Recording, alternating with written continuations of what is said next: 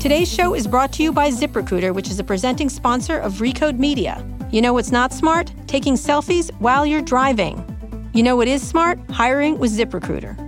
ZipRecruiter's powerful technology finds people with the right experience for your job and actively invites them to apply so you get qualified candidates fast. That's why ZipRecruiter is rated #1 by employers in the U.S., based on Trustpilot rating of hiring sites with over 1,000 reviews. Now our listeners can try it for free at ZipRecruiter.com/Peter. That's ZipRecruiter.com/Peter. ZipRecruiter, the smartest way to hire. This is Recode Media with Peter Kafka, but I am not Peter Kafka. I'm Kara Swisher, the editor-at-large of Recode and the host of Recode Decode. Peter is out this week, so in a minute I'm going to pass the microphone to Casey Newton. But first, here's your weekly reminder. Tell someone else about this show. Thanks. That's all I've got for now. I'll be back later in the show to read some ads. Take it away, Casey. Thank you, Kara. I am here today with Christopher Best, the co-founder of Substack. Christopher, welcome to Recode Media. Thanks for having me. Can I just call you Chris? That's way easier. By the way, Chris Best, pretty incredible CEO name. Oh, thank you. Is that a real name? I worked hard on it. We workshopped it. We had some focus groups. No, it's my name. Wonderful. Well, cool. I'm excited to talk to you. I am a big fan of email newsletters. Last year, I started my own daily email about social networks and democracy, which is called The Interface, which we also publish on The Verge. But I have learned a lot over that past year about the power of writing a daily email and kind of cultivating an audience. And so I wanted to talk to you about Substack. So for folks who may not yet be familiar with what you're doing, tell us what Substack is. So Substack really simply is a platform for readers to pay writers directly. And what that looks like is basically a paid email newsletter. So you know about the power of the email newsletter as a way to reach people. You know, you come directly into their inbox. You're not mediated by some algorithm, by some anything. And we just add a really straightforward, like, you can pay for it. Right. That's the Coles Notes, which is a simple idea, but I think there's actually quite a profound sort of implication of that once you start to take money and have like a real sort of financial relationship between the reader and the writer. Yeah, 100%. So, you know, email is an old technology, and I want to acknowledge that during this interview, it's going to sound a lot like I think that email was just invented, and I know that is not true. So let me first say— this thing where you can send electronic messages, get this, right, to anybody in the world. Yeah, so, you know, let me say, I know people have been sending email newsletters for a very long time, and probably some of those have been paid newsletters in some way. But I do feel like something new is going on that I think is related to various changing ways that smart people in particular have decided to get their news. So let's maybe dig in there. Before you and your co-founders started Substack, what were you seeing in the market that made you want to build a new business around it? I think the most important thing was just sort of a general frustration with how much control we have over our own attention, right? So my theory on this is that it used to be that you had too much attention and you would get bored and you had to like spend money to find things to fill your time. And sometime in the age of social media, that's completely flipped around where attention is your last finite resource. And you're not looking for things. You're never bored. You're always constantly addicted to things. And now the next thing that you aspire to is regaining control of your time and your attention. And email newsletters are a way to do that. Right. What is it about email that makes you feel like they help you regain that focus? So I think one thing is it's conscious. You're making the choice. You decide what email newsletters to subscribe to, and then it sort of shows up. And what's more, you make that decision kind of like not in the heat of the moment, right? Like you're your best self sitting on a Sunday afternoon kind of thinking about what email newsletter do I want to subscribe to, not like going for one more scroll in your Twitter timeline on the toilet because you're angry. Right? It's kind of a different method of making that decision. Yeah. Something else that it seems to me that is going on is there is a general decline of trust in social feeds. So whereas 2-3 years ago, I think most of us felt a lot more comfortable getting the bulk of our news from a Facebook, from a Twitter, from other social networks. And lately there's been kind of a reckoning over social media, and we're not as certain that if we see a link in the feed, you know, was that put there by a real person or was it put there by a Russian bot? Right, and we don't necessarily like the way that it makes us feel, right? Yeah. It's not just a decline of trust. There's a reason for the decline in trust. Yeah, I do. I mean, it seems to me that if you are cultivating an audience via email, you may not have to rely on the same sorts of tricks that we used to have to rely on to get people's attention on a Facebook, right? I don't know that there would be a way to quantify that, but I guess anecdotally, are people doing sort of less clickbait in their subject lines? Yeah, I mean, you can put you still want to have an interesting subject line for a newsletter so that people open it, but kind of that fundamental effect that you see on social media where you can get virality by just making people angry doesn't work in a newsletter. People don't subscribe to a newsletter because they're angry. Right. But they do absolutely share a tweet because they're angry. Yeah. That's interesting. We were sort of talking earlier about, what you saw in the market. I saw something else that I wondered if this was on y'all's minds at all. When Axios came along, unlike most new media companies, they actually had a somewhat novel distribution strategy, which was that they were going to hire a bunch of stars and get them to write newsletters. And while I think their strategy has turned out to be slightly less newsletter-centric than I think they originally planned it to be, it was a very effective strategy for getting them attention early on.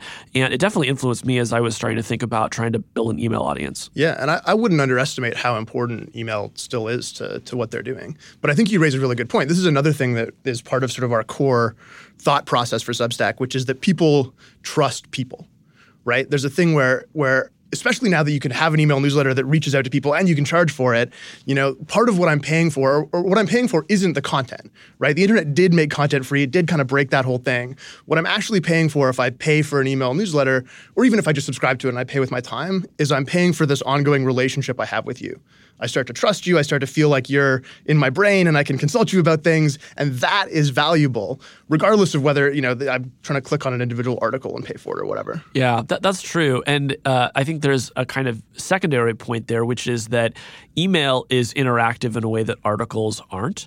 Something that I have noticed is that people will frequently write to me just to say, hey, Casey, thanks for the newsletter, or nice newsletter today. Just sort of 3 quick words. No one in the history of The Verge has ever created an account to just go in and write, nice story, Casey. Right. There have been some nice comments under there, but there's sort of this sense of intimacy, I think, that comes from being in someone's inbox. And how often does somebody hit reply to just tell you that you're an asshole? Right. Very little. Very little. And yet that, in other mediums, that happens all the time. It's just this, the context under which you're interacting changes everything, which is something that fascinates me. Yeah, I mean, I think it's the fact that the message is private just changes it completely, right? Because people love to, make fun of you in public, but if they know that only you are going to see it, it weirdly removes all incentive to do it. This is one of the things that I'm sort of weirdly nerdy about. So before Substack, I was CTO and co-founder of a messenger called Kik that was a big popular sort of messaging app.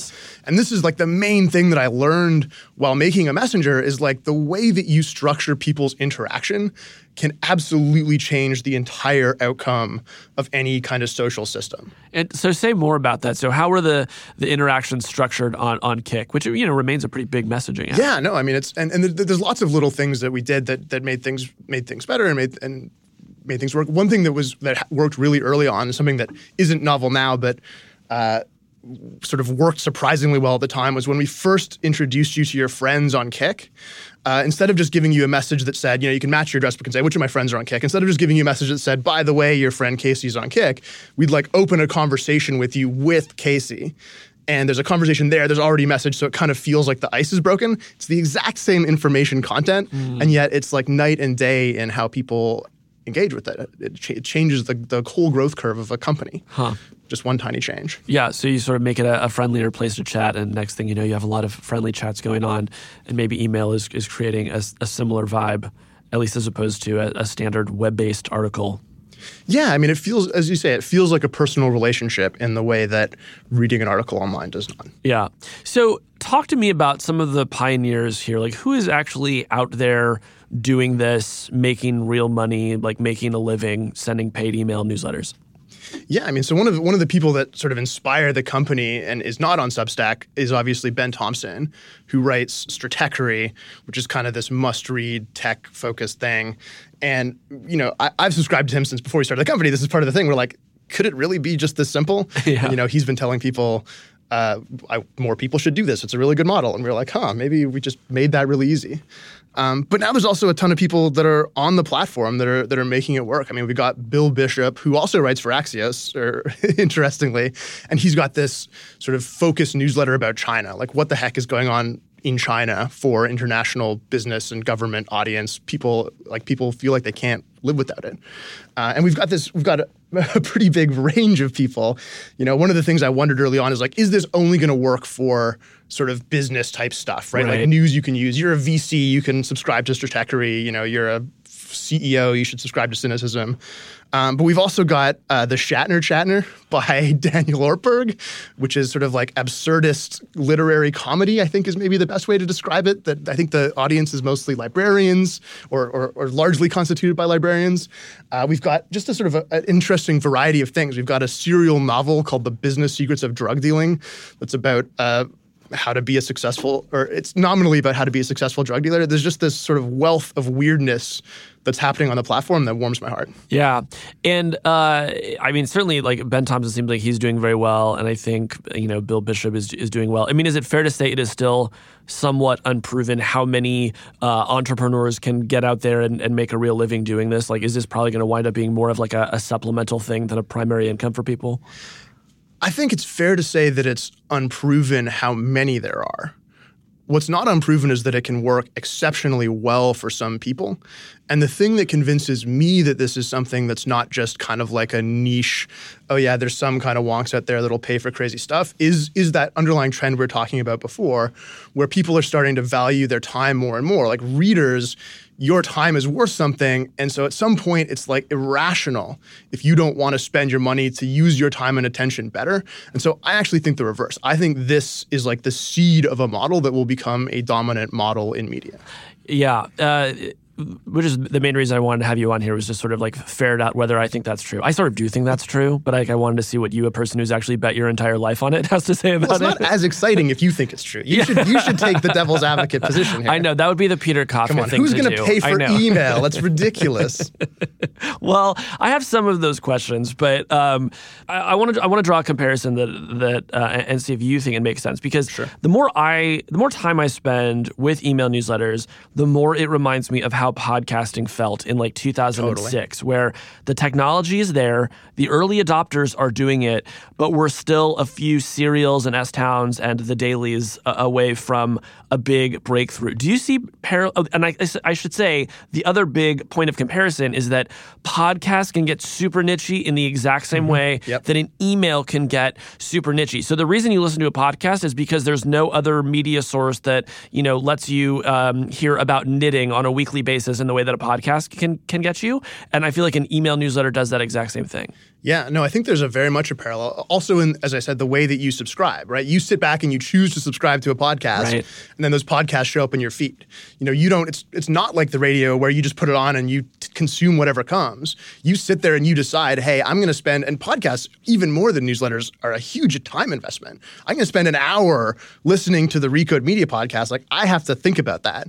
And so it's that's the cause of a lot of those things that I think you're describing, and I think it is kind of directly analogous. Yeah, and a reason why I think you might even be more optimistic over the long run about this than podcasting is just that email has that built-in viral mechanic of you can forward it to somebody, right? It's like so much easier to get somebody to sign up for your email than it is to get them to download a podcast.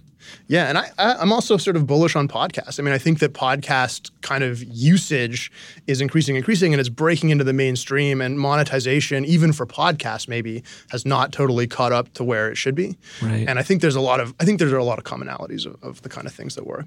So let's talk about the kinds of money that people are making. What is the range of prices that people can charge these days for a successful email newsletter?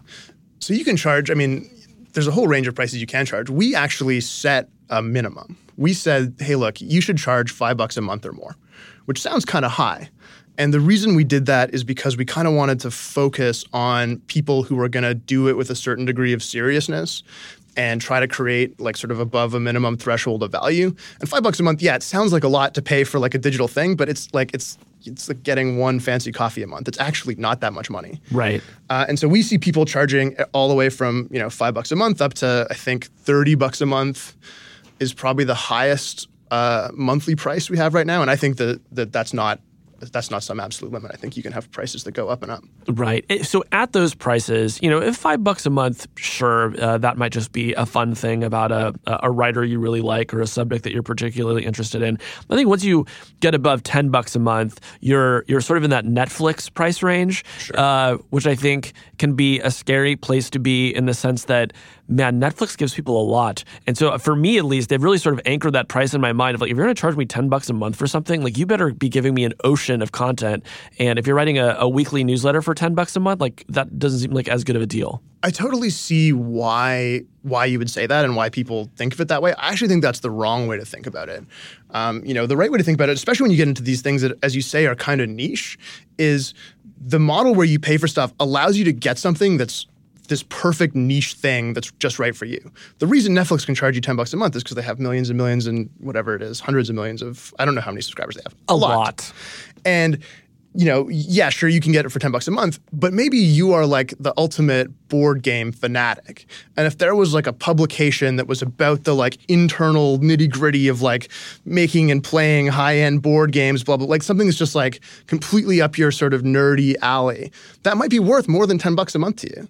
And the only way it's going to exist is if there's a community of people out there that are kind of willing to pay for that. And so this model allows things to exist that otherwise never could in like an ad-supported model or something else. Right. I mean, what we're really almost like talking about zines now, right? I mean, or like magazines. Yeah, and history repeats itself. None of this is new technology or new ideas, really. Right. It's just kind of like the right sort of cultural moment for it, I think. All right. Well, I think that is a good moment to take a break. Here's Kara Swisher with a word from our sponsors. Thanks, Casey. Today's show is brought to you by ZipRecruiter, which is a presenting sponsor of Recode Media. You know what's not smart? Tweeting about politics while on Ambien. But you know what is smart? Using ZipRecruiter to hire for your business. ZipRecruiter doesn't depend on candidates finding you. It finds them for you. Their powerful technology scans thousands of resumes to identify people with the right skills, education, and experience for your job and actively invites them to apply so you get qualified candidates fast. Then ZipRecruiter spotlights the top candidates for your job so you never miss out on a great match. That's why ZipRecruiter is rated #1 by employers in the U.S. based on Trustpilot rating of hiring sites with over 1,000 reviews. Now our listeners can try it for free at ZipRecruiter.com/Peter. That's ZipRecruiter.com/Peter. ZipRecruiter, the smartest way to hire. Hey, this is Jason Del Rey from Recode. I'm the commerce editor here, so I write a lot about where and how people are shopping today. This September in New York City, I'm putting together a live event about those questions, and I'd love for you to be there. It's called Code Commerce, and I'm going to be on stage with Recode's Kara Swisher, interviewing some of the most important people in the e-commerce and retail industries. We'll be talking to entrepreneurs and executives from companies like Instacart, Macy's, Square, Instagram, Crate & Barrel, Glossier, and more. In addition to the interviews, your ticket to Code Commerce also gets you into some special behind-the-scenes tours at Casper, Macy's, PayPal, Flight Club, and a few others. Once again, the name of the event is Code Commerce, and it's taking place September 17th and 18th in New York City. You can learn more and register now at recode.net/events. Back to you, Casey. Thanks, Kara. I'm back here with Christopher Best. He says I can call him Chris, so I'm going to do it. Chris, all right, so let's say people sign up for bunches of paid newsletters and maybe some free ones as well. I guess that's maybe a question I said. Do you guys enable free newsletters as well? Yeah, we actually did turn that feature on. We let people do it.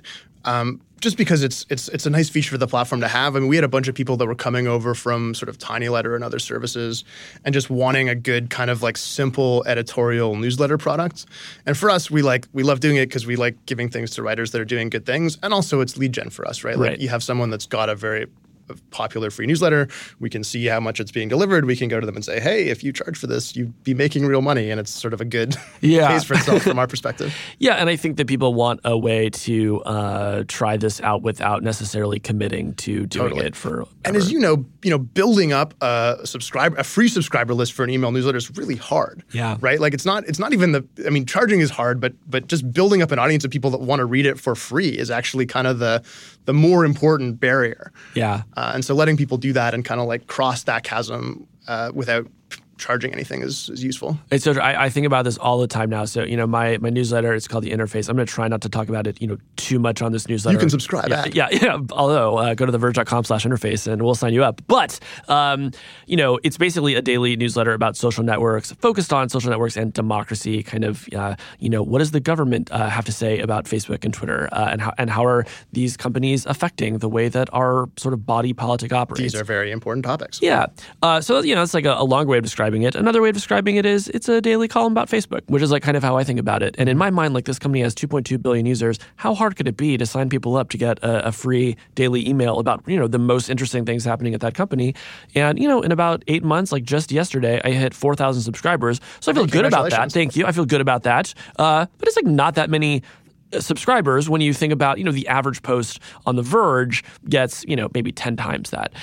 So there are definitely challenges with people building up subscriber bases, as you note, even when you're giving it away for free. Is that something you've started to think about helping your writers with? And like what things can a company like yours do for them? Yeah, and this is one of the things that we focus on a lot. I mean, my pitch to writers is, come on Substack, we'll do everything for you except the hard part. Where the hard part is write a newsletter that's actually interesting enough that people want to read it. But a big part of that, obviously, is making it so that if the content is there, that people can find out about it. And so, we do stuff like when you publish an issue, it goes to email, obviously, but it also automatically shows up on the web. And, all of the search engine stuff is there so that it can get discovered and it's easy to share. And like there's, share buttons where you can do it. And if you forward the email, we kind of construct everything so that it works that way. I think we're actually only sort of tapping the very beginning of what we need to do in that area because, as you say, this is like one of the main kind of problems. But the cool thing about it is that from our observations, if you're writing something that genuinely people find useful, it does tend to grow. Yeah. And it doesn't tend to grow in sort of like the crazy hockey stick tech company, I did a messenger and I added a viral feature and here it goes. But as like an editorial product, if you're kind of putting out something that's regular and consistently good, there is kind of this basal growth rate that happens when people are like, no, I've actually been reading the interface and it's helping me. Like you should check it out. It's actually good. Like here's where my smart opinions come from. Right. And so our job, we see it as really to just kind of like supercharge that, like just give as many sort of avenues for that as possible. Yeah. And make sure that all of the kind of like built-in loops where people tell each other about it work really well. And then there's some other stuff that we're sort of really interested in, like, are there, once you're charging for it, are there ways that you can do paid advertising and have that pay for itself? Because the lifetime value of a subscriber is pretty good. Yeah, absolutely. It's interesting to think about your point that you make sure that everything you publish gets published to the web. And that's something that we didn't say that we should, is this kind of move toward editorial newsletters is only possible because of the web. Most of the people who are writing these newsletters are linking to things on the web. The email really, it is a curated view of the web at a time when the web has become completely unmanageable, right? And where you're going to have plenty of feeds in your life sort of suggesting things at you. But if you're the sort of person who knows what you like and you know what you want to be smart about, there ought to be a place where you go where you can sort of get that delivered to you directly. Right. And at the same time, that used to be blogs, right? Like people would remember, they'd have a certain number of blogs that they would remember, they would go and surf the web and they'd go to the blogs. And now we live in a world where you open your smartphone and you have a certain number of apps that you go to. And if the things you want aren't in one of those apps, you're just going to forget about it, right? So this is why Facebook and Twitter are such powerful sources of traffic. And it just happens that your email client is another one of those apps that you already click on. Right. It's sort of like this very practical, like it's the one channel that you have as, say, an independent writer to reach a reader base that's not directly mediated by a third party, that doesn't have a Facebook algorithm deciding what people are going to see. It's the last kind of like open channel, even though it's all old and crufty and a pain to work with as a developer. Right. Yeah. And maybe we should talk about that. I remember Ben Thompson said to me once that, the reason that he does emails is because it's the only feed that he can insert himself into for free. Right. Which is a sort of a, elegant way, I think, of making that point. So yeah, still a really good distribution channel. Another point that I think is sort of worth talking about as we talk about, is this moment for editorial newsletters kind of like podcasts in 2006? I can remember in the early days of blogging, everyone would start a blog and then their second blog post would always say, hey guys, sorry you haven't heard from me in a while. Things have gotten really busy around here. And then that would always be the last post on the blog, right? And email newsletters, I'm starting to see the same thing where, people on Twitter are announcing, hey, I've started my newsletter. You can subscribe here. And I do subscribe because I like seeing what people are up to. And then the second letter comes, 3 months later. It's like, wow, sorry I haven't been around here for a while. But I actually think it's a good sign that the medium is hitting that moment of everyone at least wanting to try it out. Yeah, and then something that tells you, as you know well, is that doing a good day, especially a daily email newsletter, is a ton of work. Yeah. That's not something you kind of do as a side project and it just kind of trucks along. If you want to make that go, you got to invest a lot of time in it. Yeah. And when you do, it can be quite valuable for people. And this is part of why we think, hey, sometimes the right answer for that is to charge money for it and make it a real priority. Yeah. Yeah, it's true. On that point, daily versus weekly newsletter, I'm wondering if you have thoughts about this. The reason that I decided to do a daily newsletter was because if you do a daily newsletter, you're actually doing a job for people. I feel like anybody can put together a weekly newsletter of here are 10 interesting links about Facebook, right? Mm-hmm. But to sort of come in every day and say, here's basically everything that happened today, and here it is in the order that it mattered, then all of a sudden you're doing a job. What kind of breakdown do you see in terms of the average frequency that your users are sending out their newsletters? I think among the people that are making the most money, daily is the most common for sort of all those reasons you say. And it kind of depends on the subject matter. If you're doing something that's kind of related to business or related to, staying up to date being the most important thing, then daily is sort of a natural frequency for that. Whereas if you're doing something that's sort of comedy or entertainment or essays, which we also see, maybe doing once every week or something like that also makes sense. But the key is that whatever you do, it has to match the frequency of the content you're doing, and it has to be regular. You can't do this thing where it's I'm going to do one issue, and then maybe 3 weeks later I do one, maybe whatever. Especially when people are paying for it, they do not abide by that. It's true. When I started my newsletter, I just decided I wanted to go out at 5 p.m. Pacific every day so that I could sort of catch basically Facebook employees at the end of their day. Because I feel like at 5 p.m. nobody really wants to work anymore. Right. So but they can't leave the office quite yet. So here, why don't you just spend 5 minutes with this? And also by that time of day, pretty much all the major news of the day has happened. But at the same time, I could kind of catch East Coast people as they were maybe having dinner or even maybe getting into bed a little early. And I get mad at myself when I don't hit that deadline because I'll come in 15 or 20 minutes late sometimes. Yeah. Do you find it exhausting? I do and I don't. I'll tell you, I find it invigorating because unlike writing a story on The Verge where the feedback I get tends to be very unpredictable, there's this rhythm now where I send out the newsletter, the responses start to come in, people share it on Twitter and say, hey, subscribe to this thing.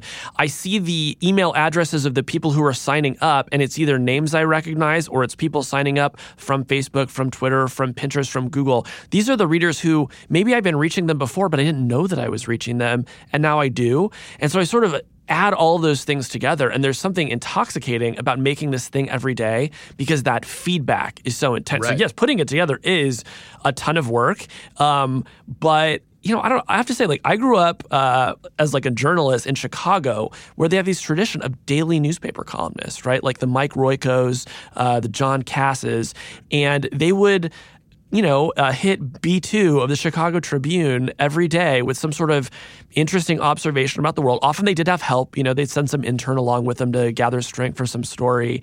And, part of me marveled at them as a journalism student because I went to Northwestern out there.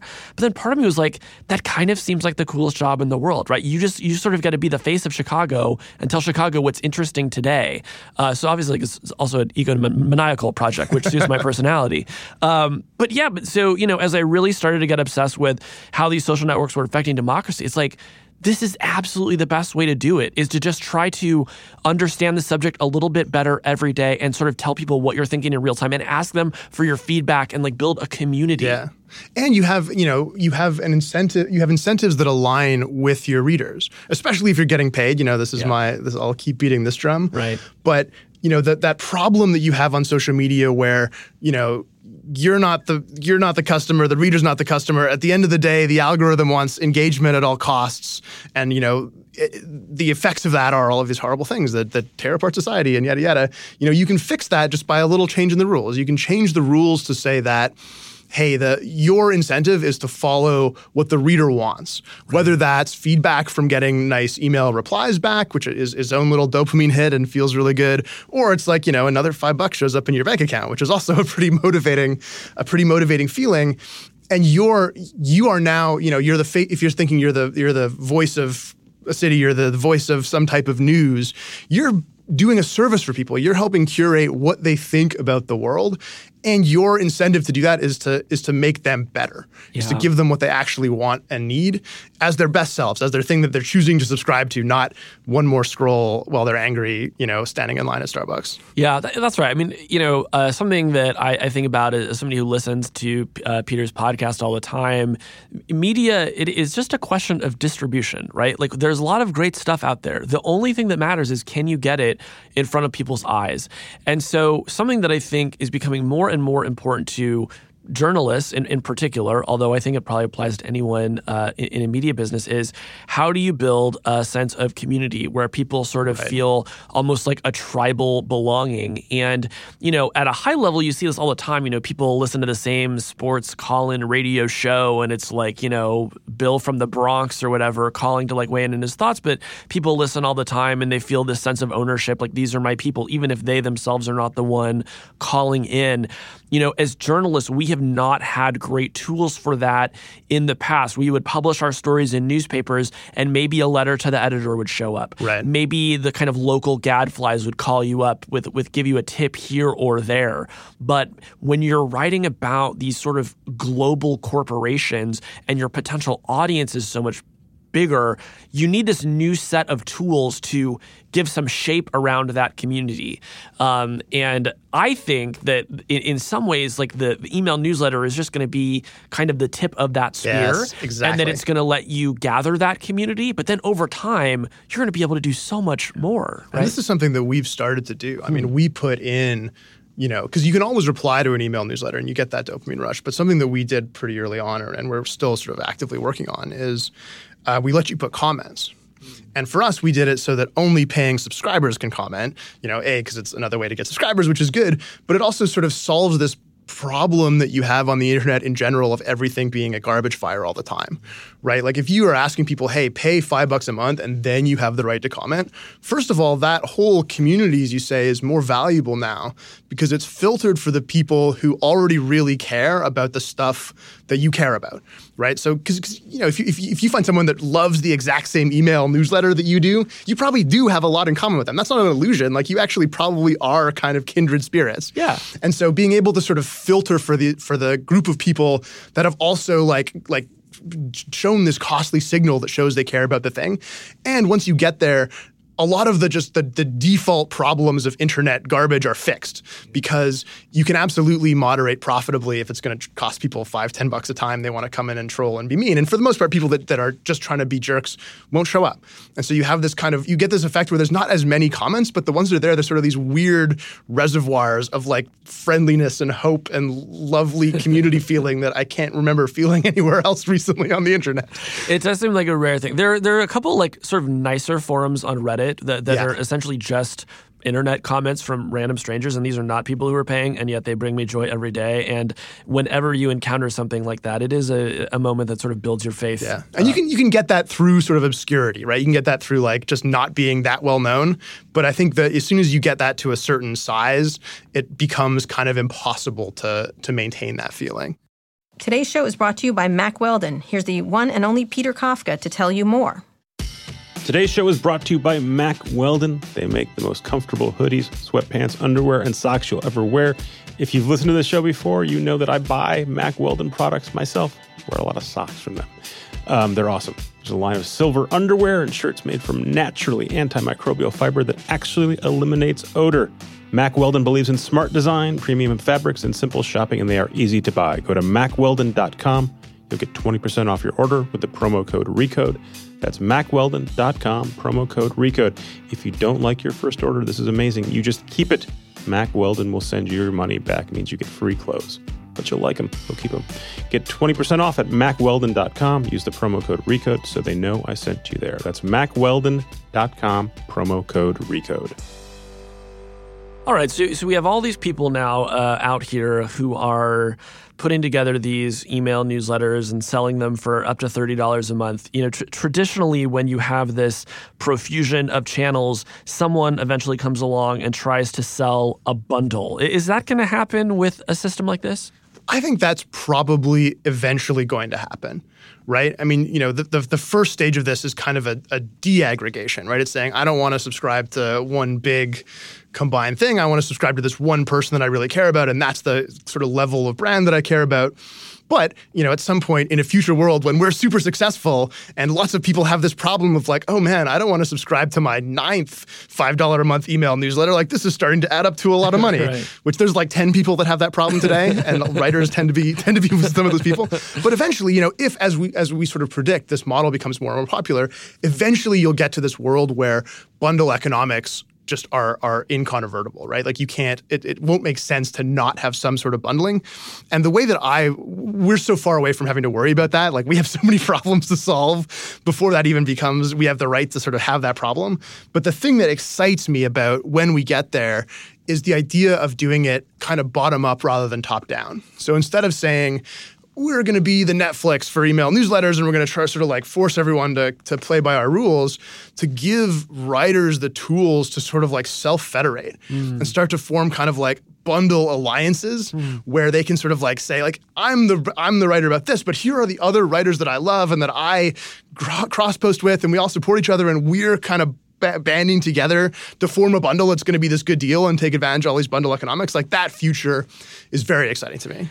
I would love to think more about that world is going to look like. You know, I mean, as somebody who writes a newsletter that consists almost entirely of other people's journalism, in a way I feel like I'm already sort of creating that bundle of people. Curating. The same people show up on my newsletter time after time because there are only so many reporters on the Facebook beat, and, you know, a world in which some of those other people have their own newsletter. I mean, my gosh, like, I would love to promote those, and because everything winds up being in conversation with everything else there. Do you have other newsletters that you read and sort of swear by? Oh, 100%. I mean, so, you know, things out there that I would encourage people to try.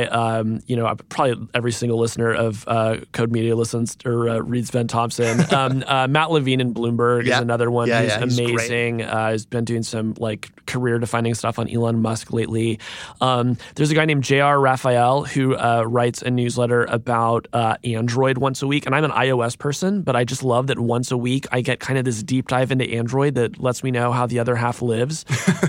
So that's great. It's the only contact you have with the Android plebs. Yeah. MG Siegler has started doing a newsletter, and I've always loved MG's blogging, but he's gotten interested in newsletters, and so now I hear from him like once a week about some subject. And, you know, I follow MG on Twitter, and I would read most of his blog posts, but I would miss stuff. Now it all just like comes to my inbox. I don't have to think about it anymore. Awesome. So, these people should all start Substacks, by the way. Yeah, I'm trying to think. There is at least one Substack that I know that I subscribe to. It's called Famous People, and it's by two of my former colleagues. No way! Yeah. That's amazing. Yeah. So Caitlin Tiffany and Lizzie Plogic, two of my former coworkers, have started a very funny, and I think it's fair to say strange newsletter about attending parties in New York and about everything that happens when they go to these parties. That's hilarious. I've read that newsletter, and I'm so happy to have it on Substack. I can't believe that's one of the ones that you know.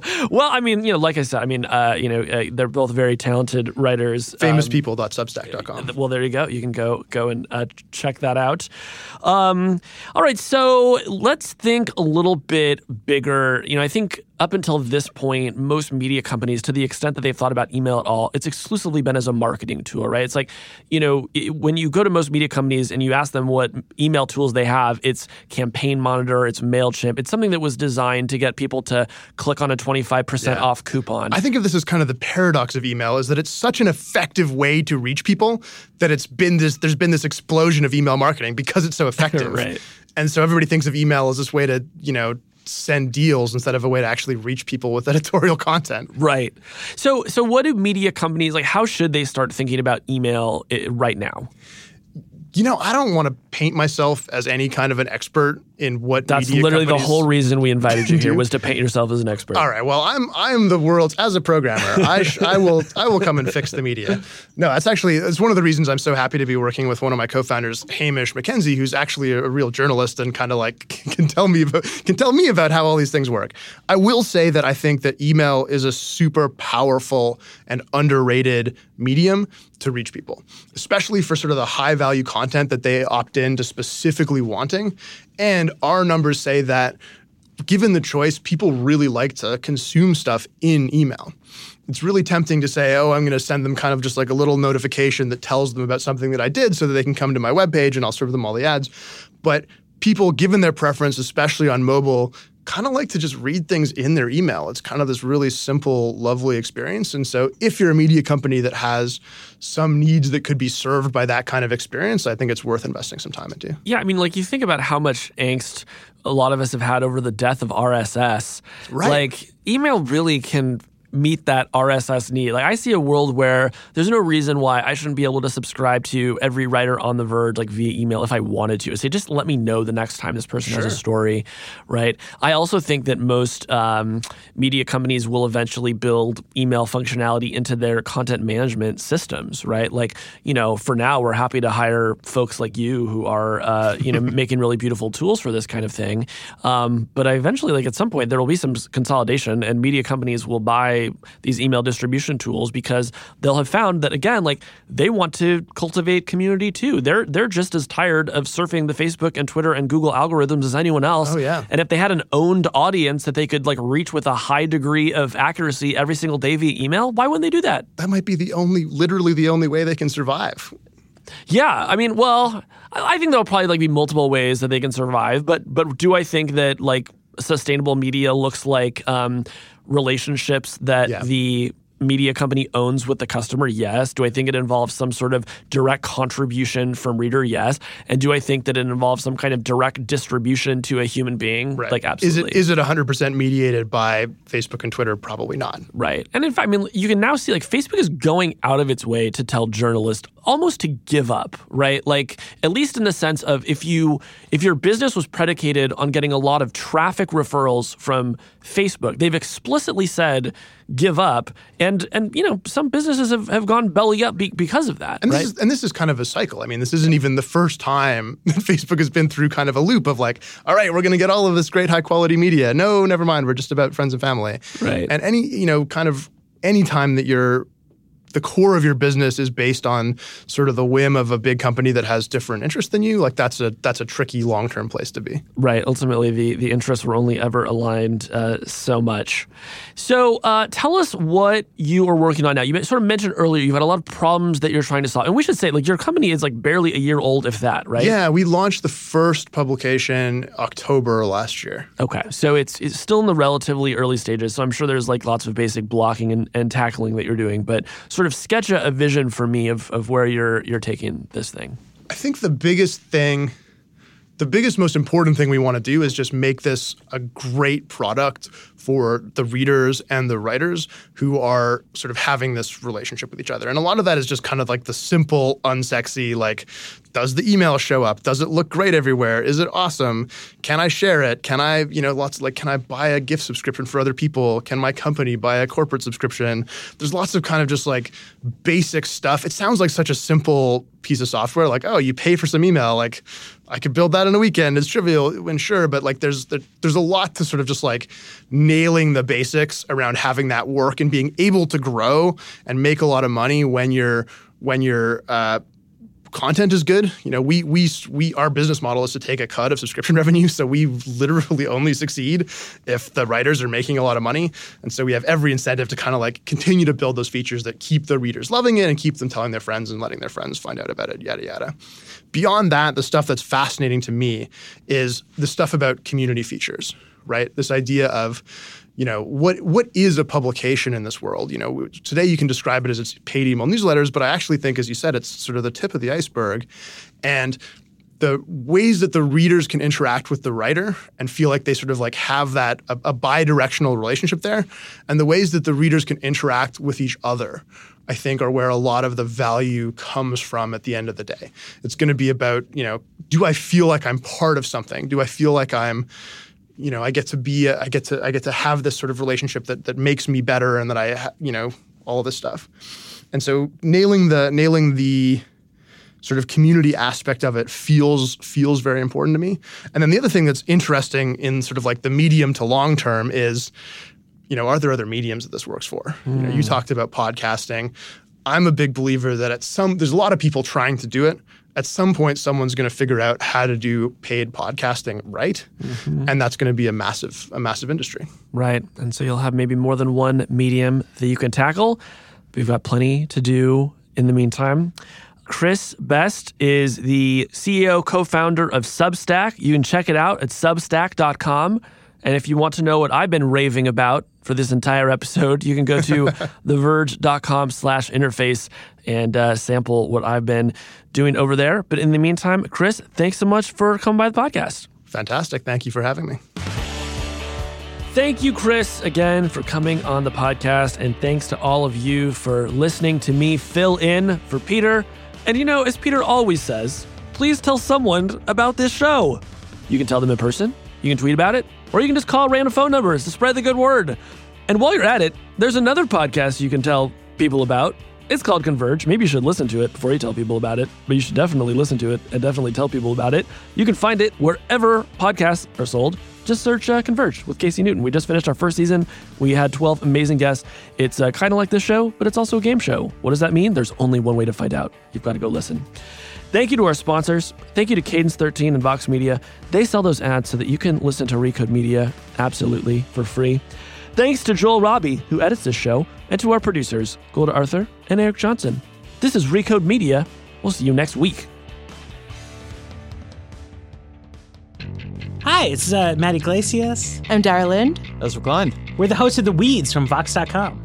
We're taking a deep dive into the policy decisions that shape the political landscape that you see from day to day. People always like to say you don't want to get into the weeds. This is a podcast for people who do like to get into the weeds, who follow politics because they care about healthcare, about economics, about zoning, about inequality, about the actual underlying issues. Yeah, I mean, at the end of the day, you have to get into the weeds because that's where all the policy happens. And that's the things that change people's lives.